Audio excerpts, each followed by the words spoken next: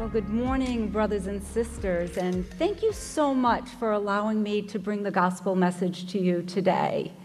We are in week 4 and our last Sunday of our series on the Holy Spirit, and it has been our hope and our prayer that whether you've been in this room or been watching online, that you have grown in your understanding of the person of the Holy Spirit. Well, in the book of Ephesians, Paul writes these wonderful prayers, and I'm going to begin now by using some of his language to open us in prayer. Would you please bow your heads with me?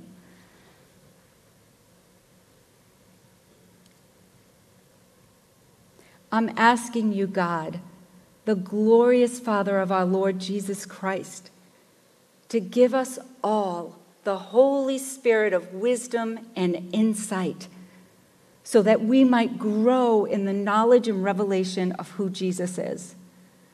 More profound revelation as we invite the presence and the power of the Holy Spirit into our time right now in the name of Jesus. Amen and amen. Well, my name is Elizabeth, and I will tell you from the get-go that this is not a 3-point sermon. No, it's a 4-point sermon, and then maybe another 4 or 5 points. I'm a rebel at heart, so, what can I say? I was born in the 1960s, that's probably why. But I will tell you that if I had come to age in the 1960s, I would have been a hippie. Now, I know I wouldn't have just been any ordinary hippie. I would have been a classic hippie. I mean, a classic hippie. You know what I mean? Do you understand? I mean, Jesus was a classic hippie, right? That's who I want to hang with. Well, I want to start by sharing my faith journey with the Holy Spirit, Father, Son, and Holy Spirit, with the Trinity, actually. Father, Son, Holy Spirit, 3 in 1. We sang about that. See, we cannot be lopsided in our devotion to one person of the Trinity. Father, Son, and Holy Spirit. They're co-equal. They're one substance. They're divine equality. But for me, that was lopsided for many, many years. A.W. Tozer says, the idea of the Spirit held by the average church member is so vague as to be nearly non-existent. Now, I would imagine that maybe some of you have been in the same boat that I have been in, lopsided in my Trinity and my devotion. So in this series, we hope that you receive profound revelation of who the Holy Spirit is and experience his presence and power as we elevate him to his rightful equality with Father and Son. So, I was born in the 1960s. Good, very good. I have awesome parents who are still alive today, praise God. They took me to church. I was baptized in the Methodist denomination. And when I was 7 years old, my family moved and we went to a different denomination. We went to the church in our neighborhood, similar to what David and I do now. And it was the Evangelical Covenant Church of America, known as the ECC denomination. As a child, I was very, very aware of God the Father, that is. As a little girl sitting by the edge of the seashore and allowing the gentle waves to wash over my body and feeling the sun on my skin, I could feel God the Father's delight all around me. Paul writes this to the Roman church. For ever since the world was created, people have seen the earth and sky. Through everything God made, they can clearly see his invisible qualities, his eternal power and divine nature, so they have no excuse for not knowing God. I had God the Father. I instinctively knew there was a God, but I did not have Jesus.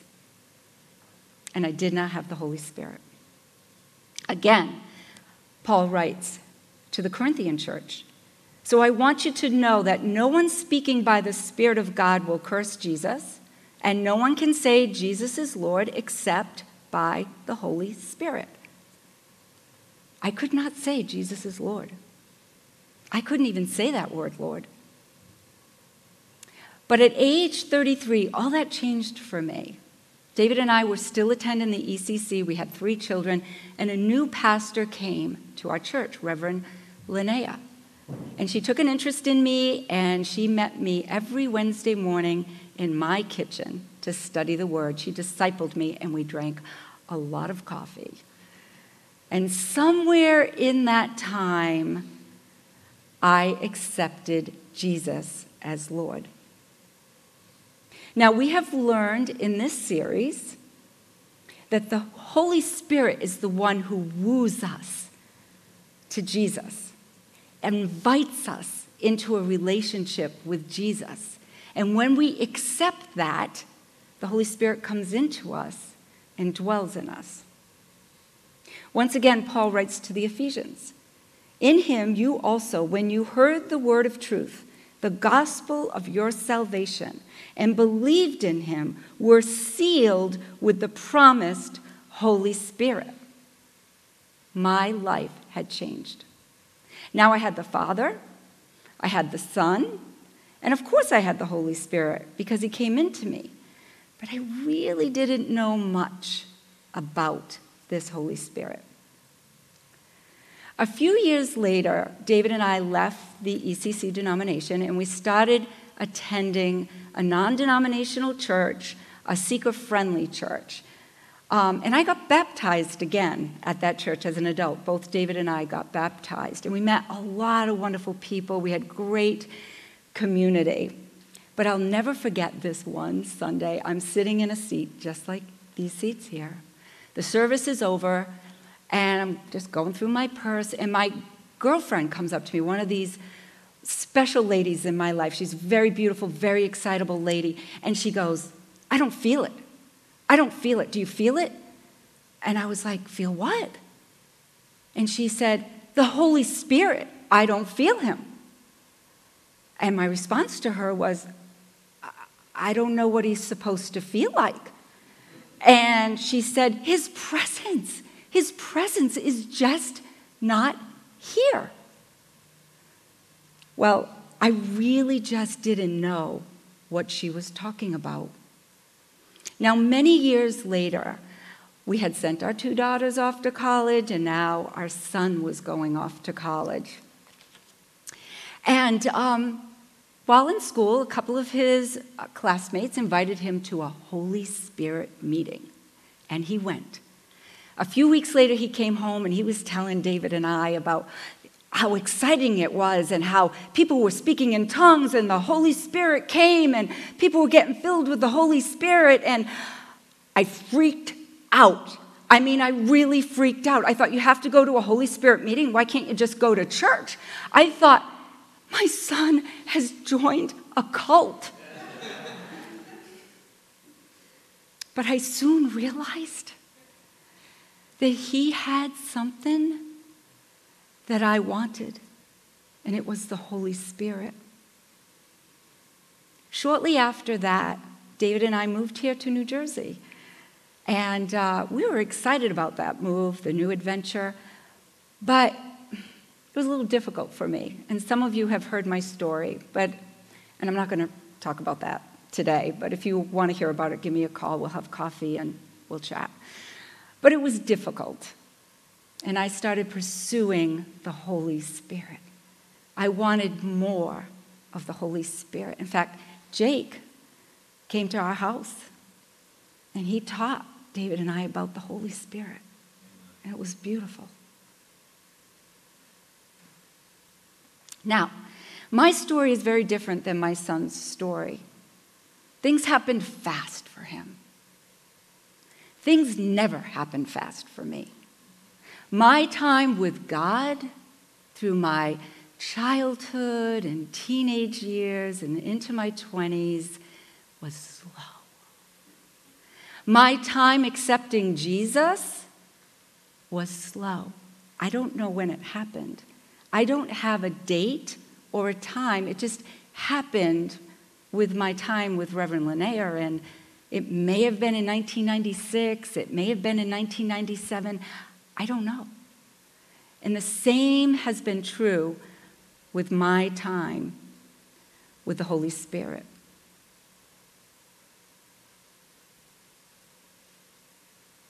Now, I tell you that because everybody's story is different. There's no prescribed way this happens. God has a plan for each of us. There's similarities, but it's different.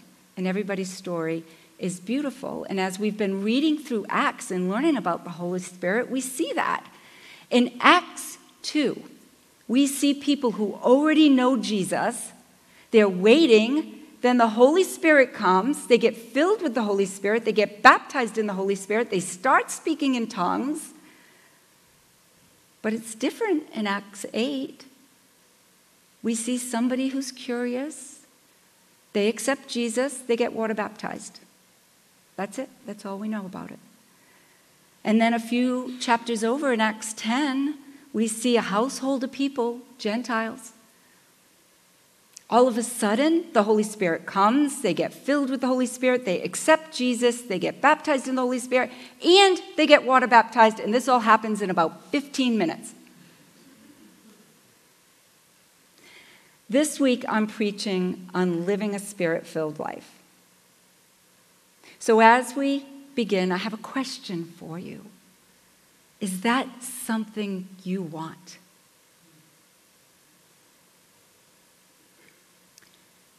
I have to ask you that question because you need to answer that question. I believe if you said yes, then you will experience more of His presence and more of His power in your life. Now, if you said, no, that's okay, I'm just going to sound like Charlie Brown's, teacher up here, and you can take a nap, it won't insult me. But first, we must come to the realization that it is God's will, intention, and purpose that you receive the Holy Spirit for salvation when you accept Jesus. But we don't just stay there. We must then move into the wisdom and revelation that He wants more for us. He wants us to live in His presence and in His power. This side of heaven, we get to participate in the heavenly agenda, in the here and now. But there is a human context to that. Paul writes to the Corinthian church, "Don't you realize that your body is the temple of the Holy Spirit who lives in you and was given to you by God?" And asking the church as a whole, don't you realize that all of you together are the temple of God and that the Spirit of God lives in you? And then again in his second letter, "For we are the temple of the living God." Your physical bodies are the temple of the living God. The Holy Spirit lives in you. We need to take care of our bodies.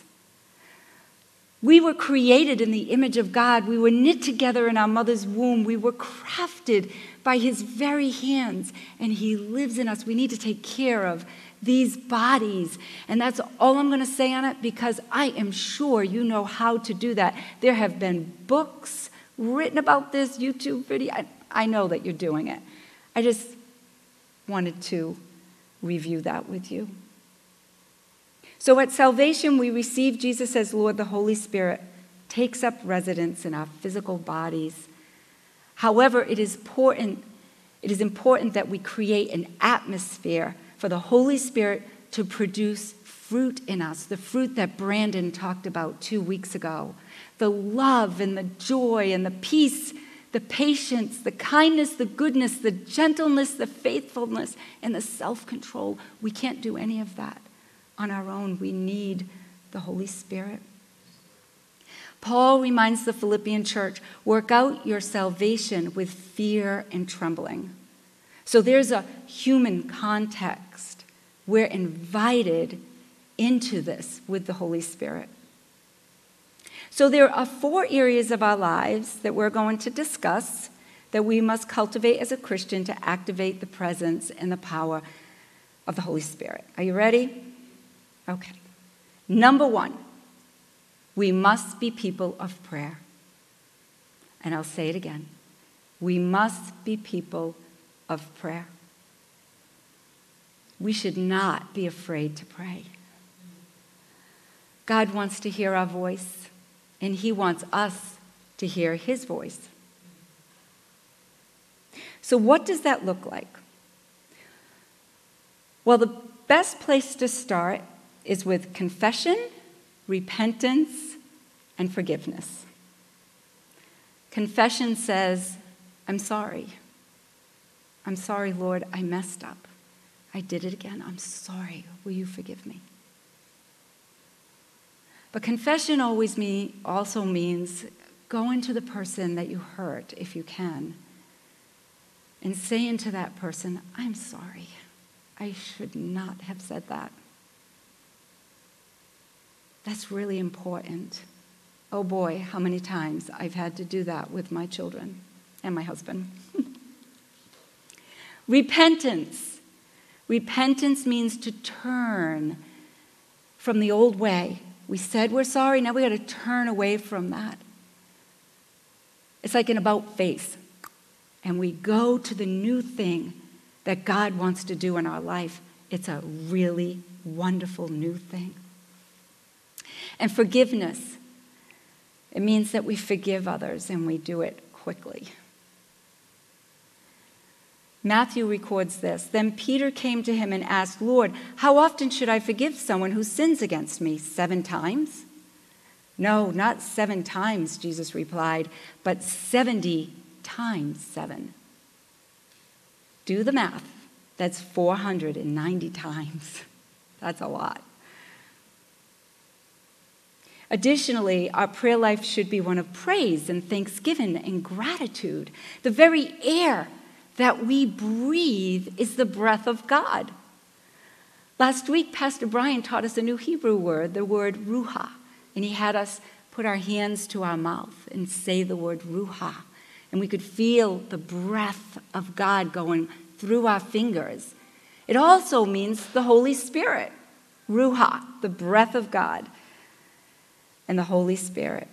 Praise Him.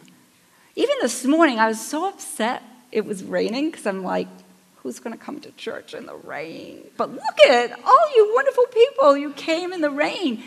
And I started to praise Him for the rain because it waters the trees and the flowers and the grass. Praise Him for all His creation, the ocean, the lakes, the rivers, the mountains, the sun, the moon, the stars, the clouds. For the beautiful little animals that He gives us to love and adore and cuddle. But most importantly, for the humans, for the people He puts in our lives. Praise Him for all His goodness. And supplication, which means humbly to beg God. Don't be afraid to tell God what you need. He wants to hear from you. Throughout the Psalms, we see prayers of supplication. And if you read through the Gospels, you see Jesus teaching His listeners to pray prayers of supplication. Jesus says this in Matthew. So if you sinful people know how to give good gifts to your children, how much more will your heavenly Father give good gifts to those who ask Him? And the Psalms, this is one of my favorites. Delight yourself in the Lord, and He will give you the desires of your heart. Amen. Yes. Confess, repent, forgive quickly, praise and thank God for His goodness, and tell Him what you need and what you desire. Don't be afraid to ask God for big things. Are you struggling with a relationship? Talk to Him. Are you struggling with finances? Talk to Him. Are you struggling with addiction, depression, fear, anxiety, sexual issues? Talk to him about everything. The Father, the Son, and the Holy Spirit want you to be authentic, honest with what's going on in your life. Ask him to help you. That help comes in many different ways. It may be a book. It may be a check in the mail. It may be a friend saying something to you.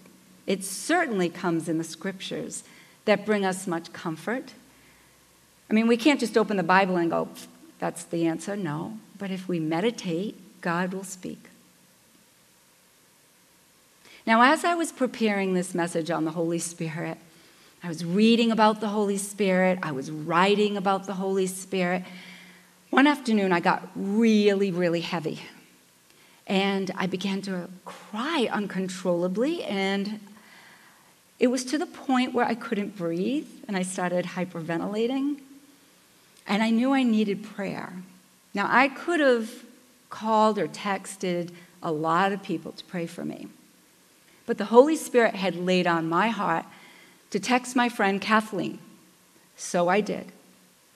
I feel like she didn't even get the text when she responded with uplifting scripture verses and just words of encouragement and prayers. And they just kept coming in. My phone just kept dinging. They kept coming in. They kept coming in. They kept coming in. And within 30 minutes, that heaviness just lifted off of me. See, the Holy Spirit knew the person that I was to contact. But the Holy Spirit also spoke to Kathleen and told her what I needed. We must be people of prayer. Jesus is our great example. Although he was God in the flesh, he still needed to pray to his Father. Luke records this. Jesus often withdrew to the wilderness to pray. And just before the Jerusalem church was about to explode, in Acts, it says they all met together and were constantly united in prayer. And then the Holy Spirit came with power. If we study the scriptures, we cannot deny that prayer was essential to Jesus' ministry and the building and the birthing of the church. Day to day, steadfast, consistent prayer. Prayer is essential to activating the presence and the power of the Holy Spirit. All right. Number 2, obedience. Acts 5:32 says, we are witnesses of these things, and so is the Holy Spirit, who is given by God to those who obey him. Now, this scripture verse is in accordance to faith, so obedience is the entry point of the Holy Spirit. Obeying the prompting of the Holy Spirit to accept Jesus as Lord is our first step of faith obedience. But then there will be tests of obedience.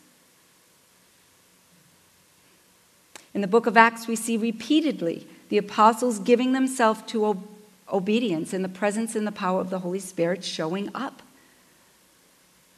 Jesus gives instructions to the apostles through the Holy Spirit. He tells them, do not leave Jerusalem until the Father sends you the gift he promised, which is the Holy Spirit. And they wait obediently. Suddenly, there was a sound from heaven like the roaring of a mighty windstorm, and it filled the house where they were sitting. Then what looked like flames of tongues of fire appeared and settled on each of them, and everyone present was filled with the Holy Spirit and began speaking in other languages as the Holy Spirit gave them this ability. Likewise, Saul obeys the Spirit of Jesus, the Holy Spirit. The Holy Spirit says, get up and go into the city, and you will be told what you must do. He does. He gets up. He obeys. In the same story, Ananias hears the voice of the Holy Spirit. But Ananias is afraid, and there's a reason for that. But he obeys. It says this in Acts 9. Now there was a believer in Damascus named Ananias. The Lord spoke to him in a vision, calling, "Ananias." "Yes, Lord," he replied. The Lord said, "Go over to Straight Street, to the house of Judas. When you get there, ask for a man from Tarsus named Saul." "But Lord," exclaimed Ananias, "I've heard many people talk about the terrible things this man has done to the believers in Jerusalem." But the Lord said, "Go, for Saul is my chosen instrument to take my message to the Gentiles and to the kings, as well as to the people of Israel." So Ananias went and found Saul. He was obedient. Two people hear the voice of the Holy Spirit. They obey, and the world is never the same again. Saul becomes the great Apostle Paul, who writes almost 1/3 of the New Testament scriptures, and for 2,000 years, lives have been being changed because of this act of obedience. In Acts 10, we read a similar story of two men who were obedient, Peter and Cornelius. They both hear the voice of the Lord, and they come together. And Cornelius' household and friends are radically transformed. We talked about that. This is that 15-minute big Holy Spirit party. As Peter was saying these things, the Holy Spirit fell upon all who were listening to the message. Now, author J. Rodman Williams states that these scriptures suggest that those who seek faithfully to walk in the way of Christ are living in an atmosphere conducive to the reception of the Holy Spirit. Such a walk in obedience, not done grudgingly or seeking a reward, is an expression of a heart right before God. There may and will be failures, but the essential intention and direction is that of obedience to the word of the Lord. Obedience invites the presence and power of the Holy Spirit. And we must remember the words of Jesus as recorded in the Gospel of John. It says this, "If you love me, obey my commandments, and I will ask the Father, and he will give you another advocate who will never leave you. He is the Holy Spirit who leads you into all truth." Now, as I was reading that scripture and meditating on it, I thought about that, into all truth. And I thought, wow, if we're struggling with truth, we need to cultivate the Holy Spirit. Number 3, yielding. After walking alongside Jesus and experiencing Jesus' ministry, but before receiving the outpouring of the Holy Spirit, Peter claims and promises Jesus this: "Even if everyone else deserts you, I never will." But Jesus informs Peter, "I tell you the truth, Peter, this very night, before the rooster crows twice, you will deny 3 times that you even know me." Later, after Jesus' trial, Peter does indeed deny Christ. After having been accused of being a follower of Jesus, Peter responds, "A curse on me if I'm lying. I don't know this man you're talking about." The rooster crows, and Peter breaks down, weeping bitterly. But just before Pentecost, we see a very different Peter. A Peter who yields. He surrenders himself and submits himself to the gospel work. Williams says that yielding makes for total availability. Such yielding means no longer doing one's own will, but the will of God, not my will, but thine be done. Now, how does this yielding happen? Because our flesh hates to yield. Well, I believe the answer is in contemplation, silence, reflection. Socrates, the great philosopher, is famous for this quote: "An unexamined life is not worth living." Now, I believe the Apostle Peter would agree. What happened to that Peter that was weeping bitterly and the Peter who preached a message, and 3,000 souls were added to the church. I believe it was contemplation, reflection, yielding. What about the Apostle Paul after his conversion on the road to Damascus? Setting out to kill Christians. I believe it was a season of contemplation, reflection, yielding. Well, the book of Galatians supports that. It says, "When this happened, I did not rush out to consult with any human being, nor did I go up to Jerusalem to consult with those who were apostles before I was. Instead, I went away into Arabia, and later I returned to the city of Damascus. Then, 3 years later, I went to Jerusalem to get to know Peter." 3 years of contemplating, reflecting, yielding. And of course, Jesus, who taught us much about contemplation and yielding. But we don't like contemplation. We don't like reflecting. Silence. Because it's where the secret sin gets exposed. See, we know our outward sin, and everyone around us knows our outward sin. But King David said this, "How can I know all the sins lurking in my heart?" If we don't yield, we never will. Jesus is coming back for a pure bride. That means we must contemplate. We must yield. We live in a world of noise, don't we? Technology, TV. We live in a world of movement. It's very difficult to quiet our souls. But we must. And much, again, has been written on this, especially in the last decade or two. So if you're interested in any material on contemplation, please come see the pastoral staff because there are oodles of books for you to read on this subject. Number 4, expectancy. We've learned in this series that the Holy Spirit in the Old Testament would come on people to accomplish a certain assignment. In the New Testament, in Luke's Gospel, we read about the Holy Spirit coming upon those who were expecting the coming Messiah. Mary, Elizabeth, Zechariah, Simeon, they were all expecting the coming Messiah, and they were all excited about it. There was expectancy there. Regarding Mary, the angel replied, "The Holy Spirit will come upon you, and the power of the Most High will overshadow you."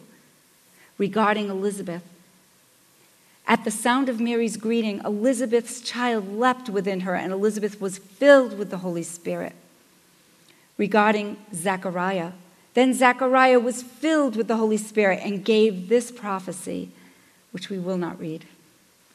Regarding Simeon, at that time there was a man in Jerusalem named Simeon. He was righteous and devout and was eagerly waiting for the Messiah to come and rescue Israel.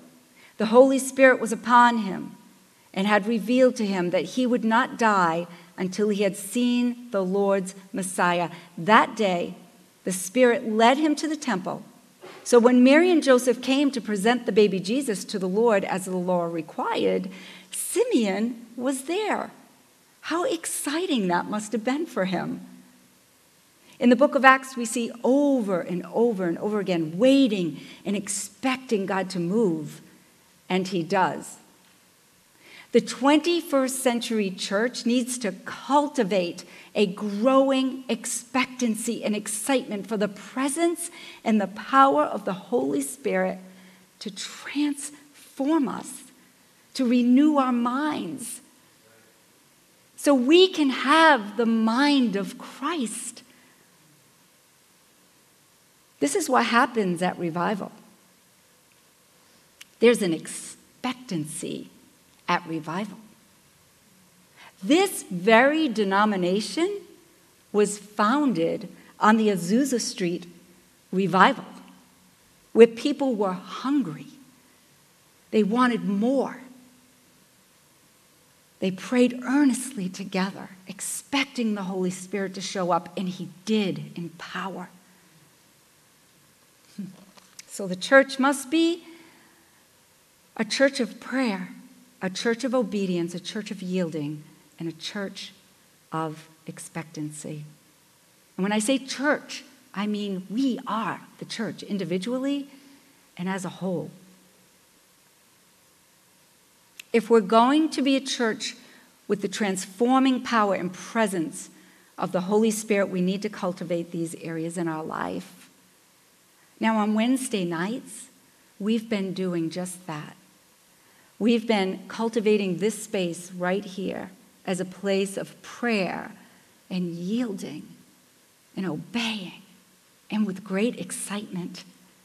We've seen wonderful things take place here in the last few weeks, so I invite you to come out on Wednesday nights. Now, I want to shift gears here for a minute, and I did tell you I was a rebel, so you shouldn't be surprised. Jesus, our Lord and Savior, is fully divine and fully human. The Holy Spirit is instrumental in fashioning Jesus' humanity along with his mother Mary, but he is conceived by the Holy Spirit. The angel speaking to Joseph says from Matthew, "For the child within her was conceived by the Holy Spirit." When Jesus was 30 years old, his earthly ministry began. And it says this, it began with a baptism. Jesus himself was baptized. As he was praying, the heavens opened and the Holy Spirit in bodily form descended on him like a dove. And a voice from heaven said, "You are my dearly loved Son, and you bring me great joy." Right after his baptism, Jesus, full of the Holy Spirit, returned from the Jordan River. He was led by the Spirit in the wilderness, where he was tempted by the devil for 40 days. And after his long temptation and victory over it, it says, Jesus returned to Galilee filled with the Holy Spirit and power. Now he then leaves Galilee and he heads to Nazareth, which is his boyhood town. And it says this, "He went as usual to the synagogue on the Sabbath and stood up to read the scriptures. The scroll of Isaiah, the prophet, was handed to him. He unrolled the scroll, and he found the place where this was written, 'The Spirit of the Lord is upon me, for he has anointed me to bring good news to the poor. He has sent me to proclaim that captives will be released, that the blind will see, that the oppressed will be set free, and that the time of the Lord's favor has come.'" Hallelujah. In this reading, Jesus is anointed by the Holy Spirit. So Jesus is conceived by the Holy Spirit, baptized into the Holy Spirit, led by the Holy Spirit, filled with the Holy Spirit, anointed by the Holy Spirit. Now I have another question for you. If Jesus needed the Holy Spirit to accomplish his earthly work, his ministry, his vocation, how much more do we need the Holy Spirit to accomplish our work, our ministry, our vocation? We can do nothing with lasting value without inviting the power and the presence of the Holy Spirit into our lives. Jesus said, "It is the Spirit who gives life. The flesh is no help at all. The words I have spoken to you are spirit and life." The very essence of Jesus' gift is found in the Holy Spirit alone. True life can be found only when the Holy Spirit infuses human life. Dear brothers and sisters, we cannot be lopsided in our devotion to one person of the Trinity over another.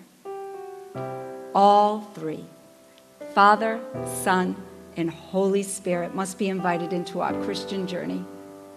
The Holy Spirit is the revelatory spirit. He's the one who wooed us to Jesus. He's the one who lives inside of us. He is the one who reveals the deep and unsearchable things to us. He drew us to Jesus. And we accepted that invitation. We received salvation. Yes, our salvation is secure.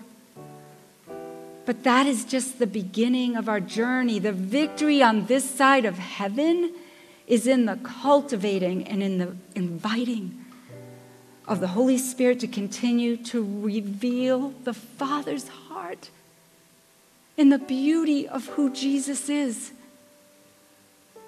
We can't see that fully without the Holy Spirit. Now, if you want more of His presence and power, we're going to live our life doing those 4 things. But in this moment, I invite you to come, take a step of faith, and say, yes, I want more. I want more of your presence. I want more of your power, Holy Spirit. Right here is our altar space. We don't have an altar like a table like maybe some churches do, but we call this our altar space, so it is a sacred space. So I invite you, come to the altar. Come and just open your heart. Open your heart to more. I want more of you, Holy Spirit. Come, yes, come. As you come, there may be somebody saying, Elizabeth, I don't know this Father, I don't know this Son, I don't know this Holy Spirit you're talking about. Well, I have good news for you. Today is the day of salvation.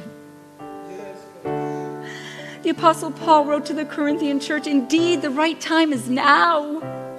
Today is the day of salvation. Today is the day your sins get washed off of you. Today is the day you enter into the heavenlies. Yes, Lord. What are you waiting for? What are you waiting for?